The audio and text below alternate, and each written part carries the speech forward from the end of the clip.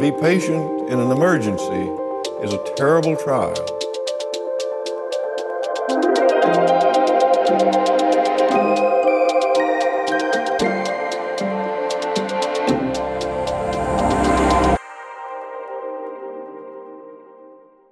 Welcome back. This is our final episode of the Building Hope podcast, Season 1. And this is part 2 of that final episode, so if you missed part 1, you might want to go back and listen to that one first. As always, with Building Hope, we're featuring environmentally visionary architectural projects to explore how good design can build hope in a world facing a climate emergency. We're your hosts. I'm Julie Gabrielli, a professor of architecture at the University of Maryland. And I'm Vincenza Perla, a current graduate student at the University of Maryland. Our final episode for this season is Building Hope from Vision to Action. We wrapped up with a special session recorded live in the Architecture School library with some of our guests and current students. Before we get back to it, we wanted to take a moment to respond to a question we got from a reader of our Substack newsletter. What are you building hope for? They asked a bunch of stuff. Hope that humankind isn't wiped off the face of the earth? Hope that we can continue to consume stuff but with less impact on other species? Hope that we can occupy buildings that are more energy efficient? Does each project come with its own set of hopes implicit within the design criteria?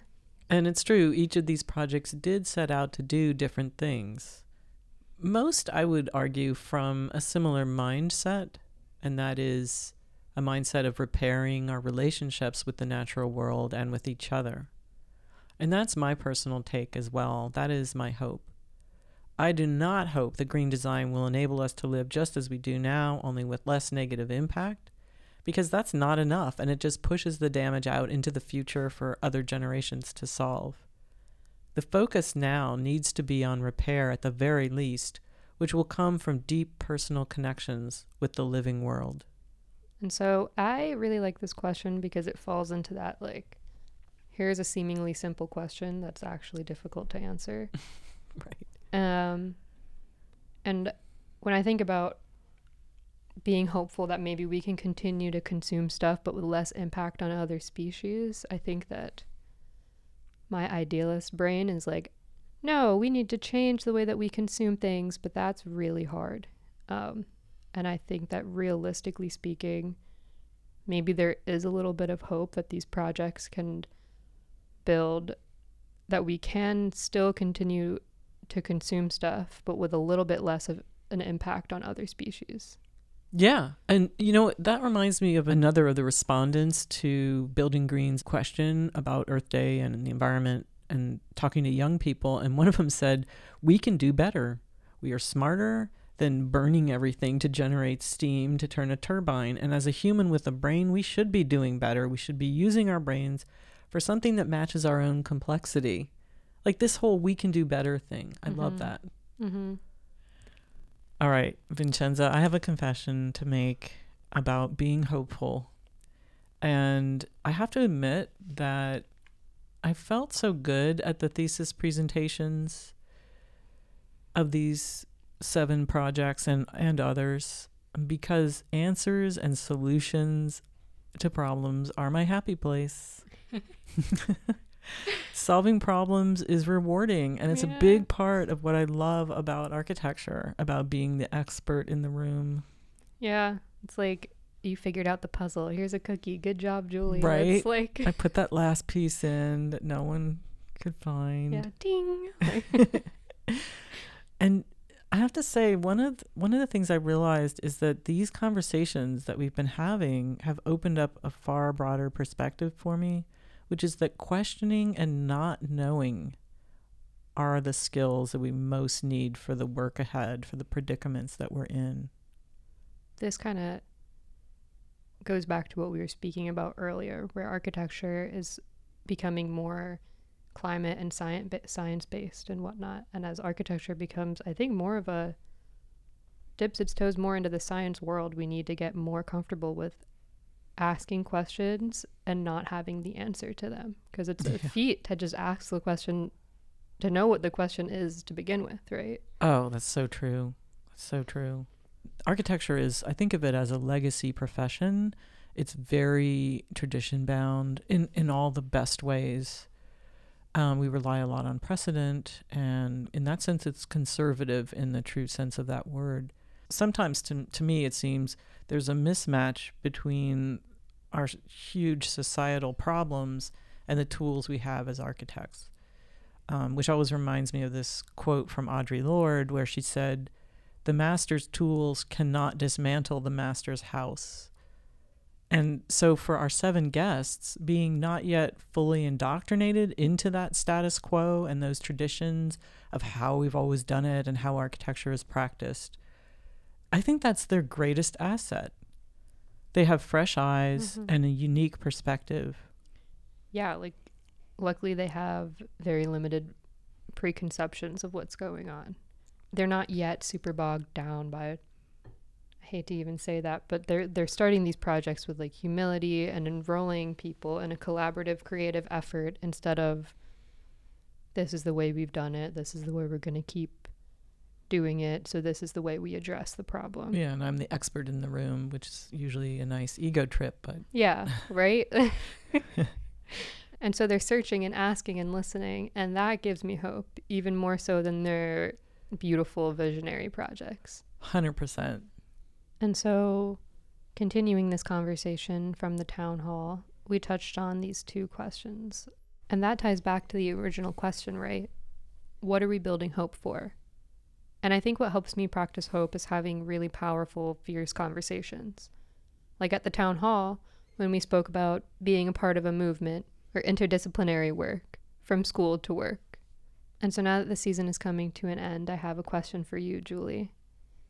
And that is, what was your favorite moment from this whole process, this whole interview? And oh man, that's like asking a parent which of their children is their favorite. my mom would have a very clear answer to that. My parents used to play this game where they would tell each of us that we were their favorite for all different reasons separately. Oh, that's funny. Did that mess with you though? No. It was just fun. I mean, I know I'm their favorite. I'm their firstborn. Ah, there you go. And I think your siblings might disagree, but whatever. Yeah, that's such a tough question. But I would say the first thing that popped in my head was Melanie talked about the example of her, I think it was her grandmother or maybe even a further back ancestor, but the idea of making something out of nothing.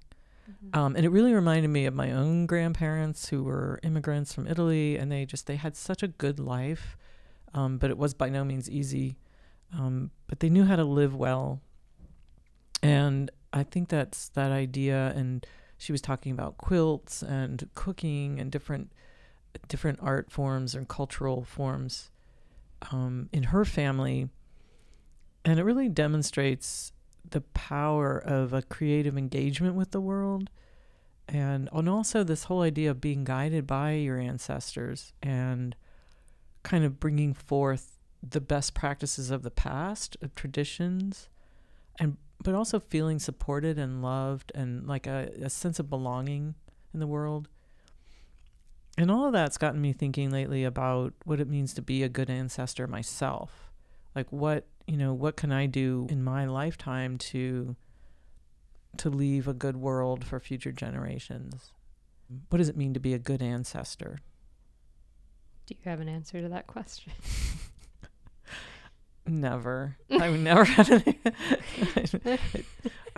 oh my gosh, such a big question, but I think it's one of those, it's not rhetorical, but it's almost like a life question, you know? So it's only fair that you should answer this question too. What's your favorite moment from the process? I shouldn't have asked you. Right. My favorite moment of this process, and I would say the reason why I wanted to be a part of it to begin with, really in its essence, is to learn. Like, I learned so much about so many different things in all of these interviews, from Juhi's like algae wall panels. Like, I didn't know that that was a thing, to kind of learning about these stark realities, like how the Anacostia Freeway was built during the same time as the Berlin Wall. Like, there are these physical built examples of disservices and injustices to communities that exist that, like, I myself, growing up in a suburb of New Jersey, never really had to think about. Mm-hmm. And so it's been an eye-opening process, and I think I'm appreciative of kind of opening my eyes and seeing what other people have had to endure. Yeah. Yeah. And I mean, it's affirming to see how architecture can be like bent and manipulated in all these different ways to answer all of these different questions, or even just phrase all these different questions. Yeah, to bring the awareness. I know more than one of our guests was thinking of their project as something to raise awareness of an issue, an injustice, a historical wrong, an erasure. So Leia was talking about the scourge of vacant lots and also homelessness, and the idea that, you know, the built environment industry has been weaponized against certain people, but also is a source potentially of great healing and repair. Yeah, it's a reminder that architecture means a lot of different things for a lot of different people, and they're not always great things, but if we put our minds to it, we can kind of reframe and rearrange what architecture does for people. And I think also, I don't want to forget about all the technological, like, I love kind of the intersections between science and technology and architecture, and thinking about Christian's project with like actually making use of these 3D printed homes in kind of a realistic way. Yeah, or bringing forth the best traditions from the past, like what Jasmine was doing with her permaculture agrarian landscape. Oh yeah, like merging. Most of these projects merge something from the past with new technological advancements from the future. Yeah. If we've learned anything, it's like the response to, maybe the way to build hope isn't just to say, screw you old people, you have no idea what you're doing, but tease out the good stuff. Get out the way. Get out the way. Yeah, it's true. And Ava using cutting edge like prefabrication techniques. Now we're not holding ourselves to the one favorite moment. We're sort of starting to bring in all these ones, because you're absolutely right that, you know, maybe we can 3D print in remote locations. Yeah, I mean, if I had to boil down my answer to one singular sentence, it would be that my favorite moment is just, like, this is such a cop-out answer, but to be able to sit down and have these conversations is a total luxury. Absolutely.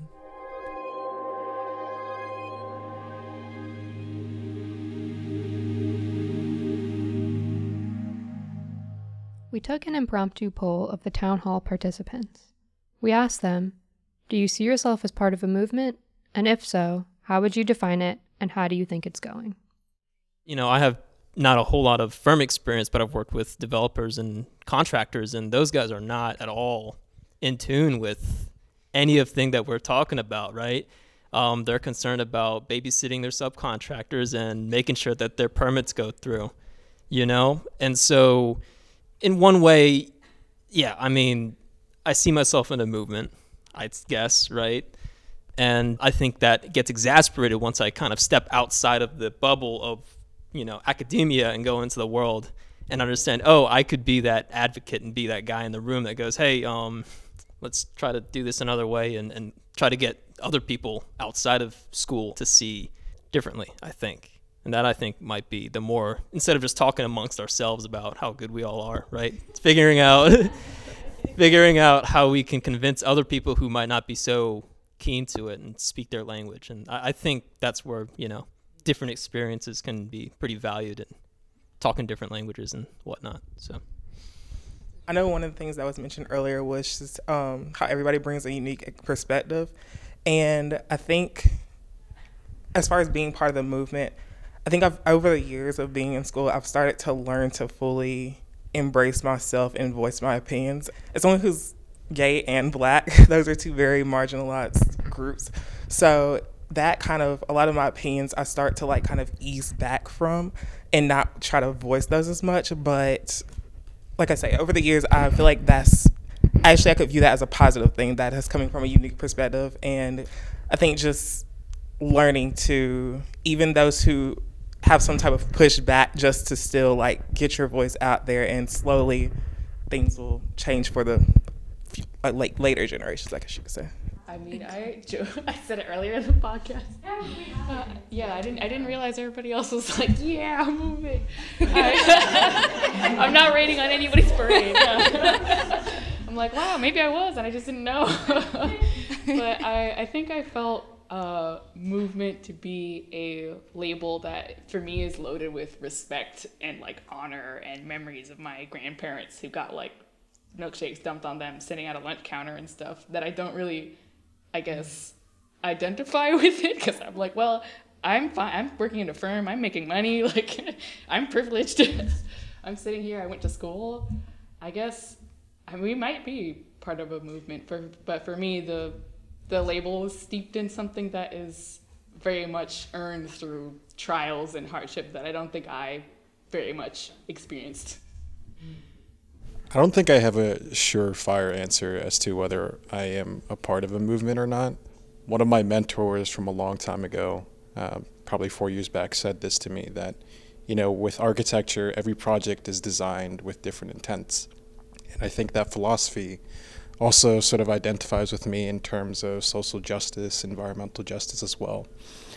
My views and perspectives on to how I sort of design things to sort of fit someone else's standards in terms of the community will always vary per project, in my opinion. And that's why for me personally, I never really set myself as to, I'm completely for this movement. Because in the near future, who knows, perhaps that next stakeholder or that next client that I meet with, to try and envision their dreams and their sort of goals for the project will be completely different from something that I did in the past. Yeah, I'm not sure if that's a good enough answer. I mean, I think for me, I'm sort of more free form, where sometimes I am sort of supportive of whatever the client's vision is in terms of, their cultural practice. And then there are some instances, sort of what like Austin was saying, where I'm just working with a developer and they want to just maximize their FAR. That's the only thing that sort of matters to them. But for me personally, as a designer and as an architect, I think it's my responsibility to make these visions come true. And the beauty of design is finding that challenge and using that challenge as a way for you to create solutions that solve problems in the future. I guess where I stand on this spectrum of movement or non-movement, I mean, personally, I kind of support this idea of a movement and the fact that sustainability and social justice has become just a core part of the curriculum here at the university.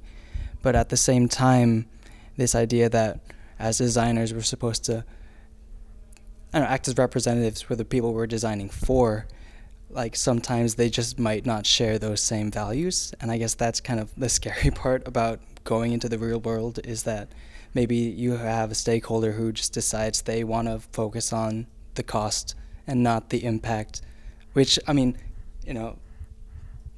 ideal world, it won't be that, but I mean, it's changing, definitely, but it's just that kind of balance between idealism and what is happening in the world right now. Yeah, our business models at the moment make it difficult to push back when we have clients that maybe their bottom lines do not align with our values. And I think that's a really hard thing to change. But I think it takes a collective profession, cultural shift to make that happen. Can you imagine if one day all the firms said, we're not going to work for you because clearly you're not aligned with our values as a profession. I don't think that's going to happen, but can you imagine though if it did? That would really shake things up. That's probably why things haven't changed. It did? That building that's like a dormitory, but it has no oh windows. My God, yeah. It's just a disgusting the one bunker. in California. Yes, all the firms were like, no. Why would we do that? Yeah. Yes. Yeah, that's a great example. Yeah, so it happens. I would say that was a movement. Yes. Some lines that are just too far. I'm only looking for somewhere that has the same values as me, because they know they have choice. And so then I think that the firms should recognize everyone that we want is looking for this in a firm. And like, that's what people care about. That's what the new talent cares about. And the firms already, like in terms of sustainability alone, there's plenty of major influential firms that they know that they are influential. It should be their responsibility to model the best, most sustainable practices for everyone else. And I think that should be the same for social justice. And so I think there's responsibility on the education side, but also from the professional side. I'm really heartened by new models of practice that you're starting to see, even in this area, people that have been involved with this school who, there's an architect who has a partner who is a developer, and they do their own projects. They decide what the projects are. And really all a developer is somebody who has connections to funding and money. I mean, I'm oversimplifying. Obviously, developers are, it's a very complex business. And my husband went from architecture to being a developer. So I'm kind of on the inside of seeing what he does all day. And it's certainly possible for an architect to be a developer, but it doesn't matter. The money is out there if you know how to get it, and it takes a lot of networking. But teaming up with somebody who you decide what the project is and what the values are, and go out and do it in collaboration with communities. Like, it is possible. So I think there's a lot more architects that are starting to work that way too. One of the things about the University of Maryland School of Architecture, Planning, Preservation, and Real Estate Development is our interdisciplinary nature. Perhaps there's an opportunity for each one of our individualized specialties to communicate and learn the language, as some of the audience members have talked about, that can be used out in the larger marketplace. While we're selling the idea of environmental justice and activism, we are also being cognizant of the bottom line, and that there is people first, planet, and then profit. Out to the audience, what are your thoughts about coming out of this school that has an interdisciplinary focus, and how can we better prepare you to address the challenges, both sides of the equation? Yeah, I've been trying to push for more mixing between the degrees here, any chance that I get to make my voice heard this past year. The planning students, I'm a planning and architecture student right now, so that's all I can speak to, but the planning students are interested in architecture, but they do not have that many opportunities to learn it. There are not many architecture courses that are made available to them, and they don't have as much knowledge about what the courses architects even take are. So they see Urban Design Studio on our curriculum and they say, oh, can we take that? But they don't know what that means or what skills are expected of the students in that class, but they have an idea of what they want to learn from it. And they know what skills they don't have that they would like to develop through that. And then I think there is a necessity in architecture students to have more opportunities to learn about the history and theory from planning that leads a lot of the planning students to come out of this school with such strong values compared to some architecture students. Like, you don't have to necessarily have super strong environmental or social values to get through the School of Architecture, but you need to be able to express that to get through the planning program. And I think that there should be just more opportunities to take each other's classes and give feedback to each other's work, maybe help each other on projects. The interdisciplinary competitions, the HUD competitions, are the best place for that, I think, but it should be more present in the experiences of students.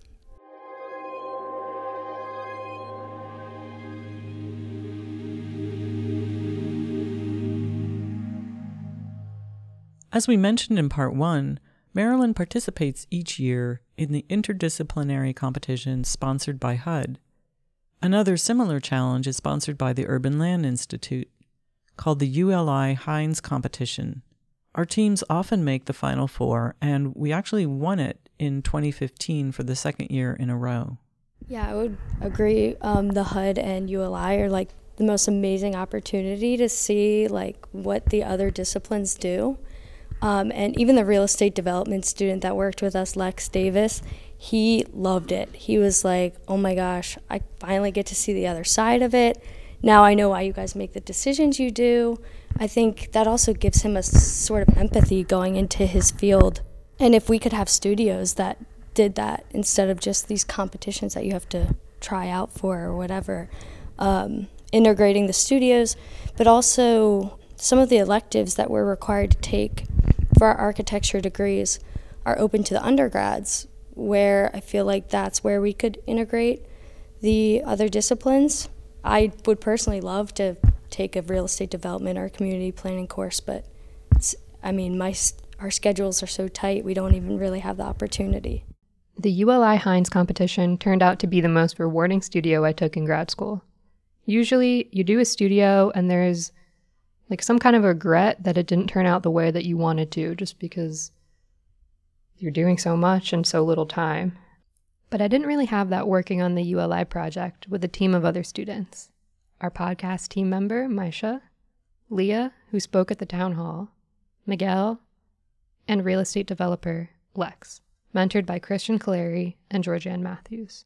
It just felt the most real, and I learned the most during a class that only lasted for 2 weeks.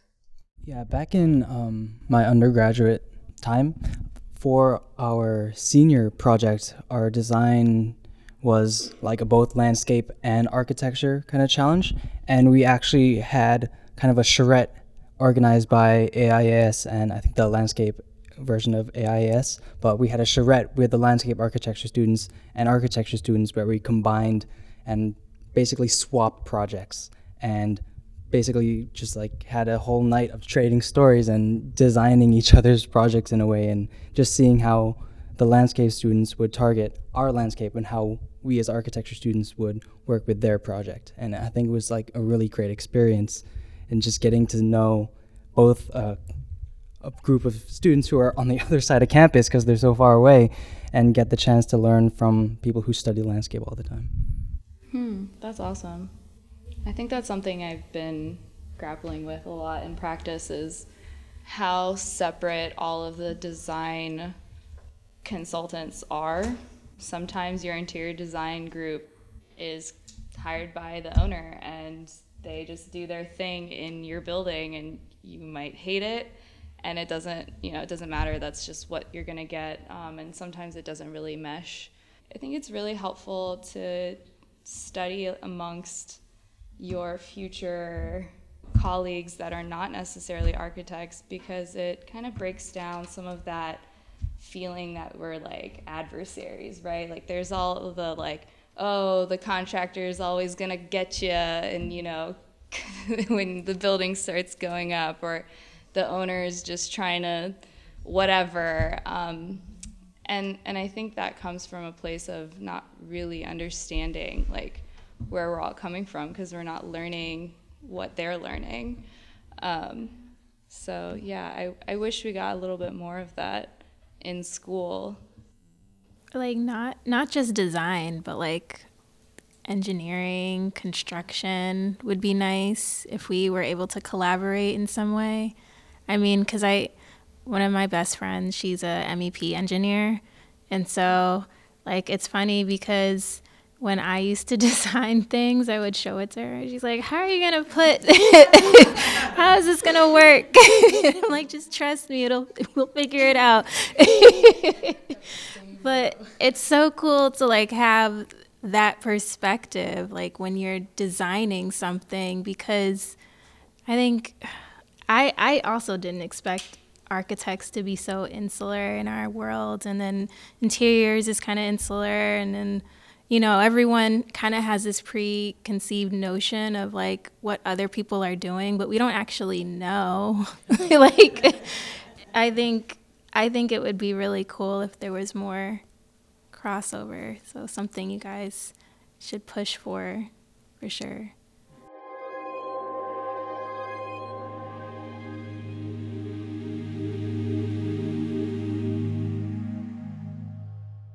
I have another quote. You know me, I always have a quote. Rebecca Solnit is one of my favorite journalists working right now. And I mean, she's far more than a journalist. She's an essayist and a memoirist and just a beautiful writer about the cultural moment that we're in now.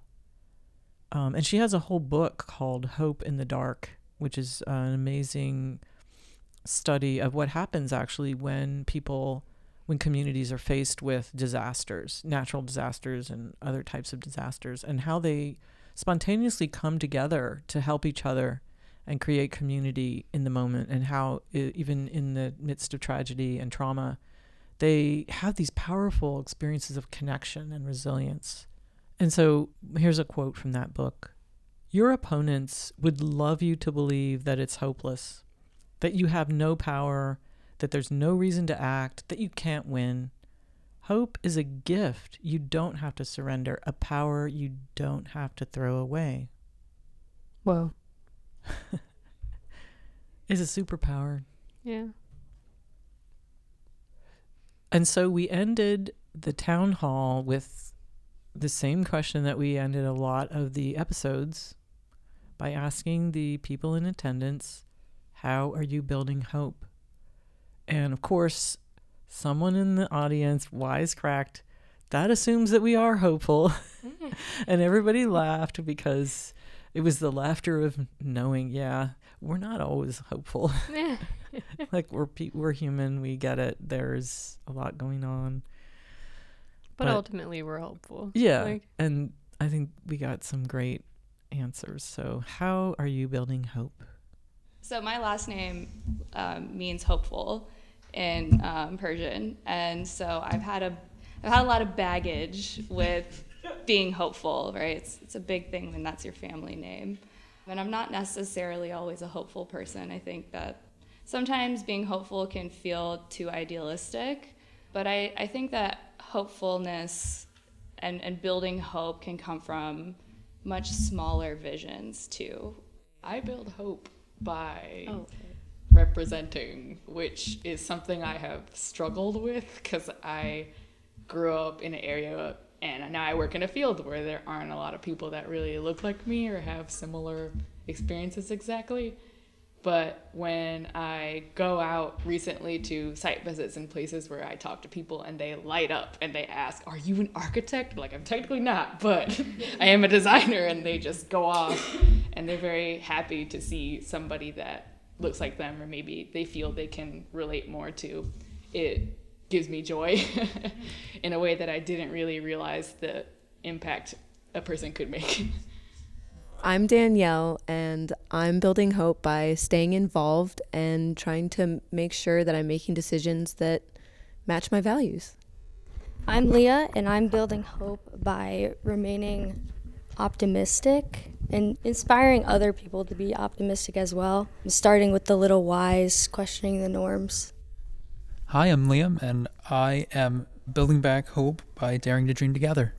I'm Austin, and I'm building hope by giving it a shot and trying to get it done. These are all like ready to fit on a t-shirt. I'm Britt, and I'm building hope by embracing sustainability at all scales. I'm Adrian, and I'm building hope by trying to learn every day something new. My name's Vincenza, and I'm building hope by...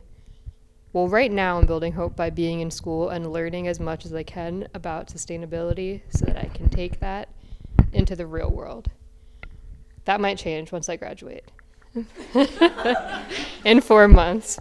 I'm Julie, and I'm building hope by making this podcast. Okay. I'm Hannah, and I'm building hope by learning about different social justice movements and also taking part of them. So I'm Maisha Islam, and I'm building hope by being patient and like just absorbing everything.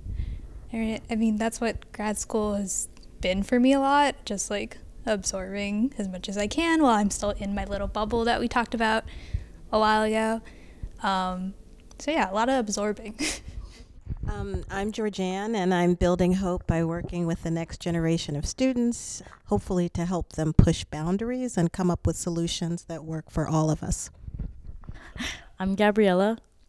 and I'm building hope by being present. I'm building hope by being here and talking with you guys. Like, honestly, I think we shouldn't underestimate like how powerful just having conversations with each other can be, because ideas can spread and that's how change happens.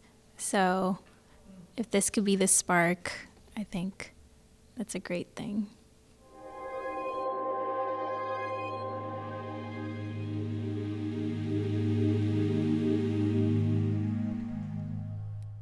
Thank you for joining us for this final episode of Building Hope, Season 1, Patience in an Emergency. And before we close, I just want to personally thank everyone who worked on the podcast. That's Gabriella, Maisha, Hannah, and Vincenza, and all the helpers, over 24 people who will be listed on the website. But I especially want to thank Brian Kelly, Don Jordan, Georgianne Matthews, and my other colleagues at the architecture school for their support and encouragement. And I want to wish you well, Vincenza, as you finish your thesis project, for your presentation, and to thank you for everything. And I literally could not have done this without you. Well, that's funny because you say VP of any thanks, and I would say in the script. Yeah, it says. In the script that I'm reading, and it's, if I had any thanks, it would be to you, because you have the vision and you wrangled everyone together, and you are just amazing. Like, none of this would be possible without you. So thanks, Julie. Really, I think I speak on behalf of everyone who's worked on the podcast and who has been a part of it. It's been so much fun. Yeah. So we'll just do closing stuff. Yeah. You can find images. Oh, wait, you gotta say Building Hope is, because that's when they have all our names. Okay. Building Hope is Julie Gabrielli, director. Vincenza Perla, research assistant. Maisha Islam, graphic designer. Rona Cobell, editor. Ray Martois Zone, music. Hannah Zozobrado, assistant producer and social media head. Gabriella Feinberg, technical director and producer.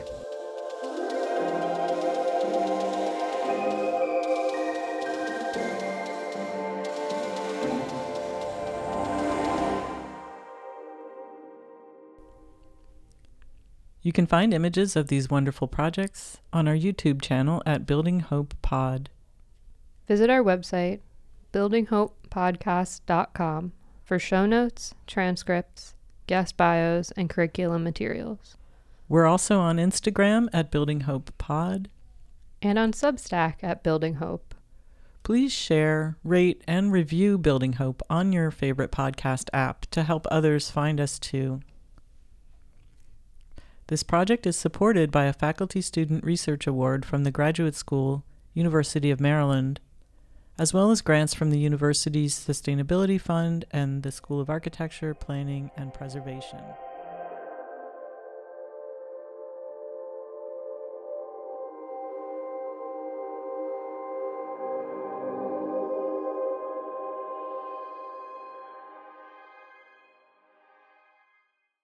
We did it! We're done.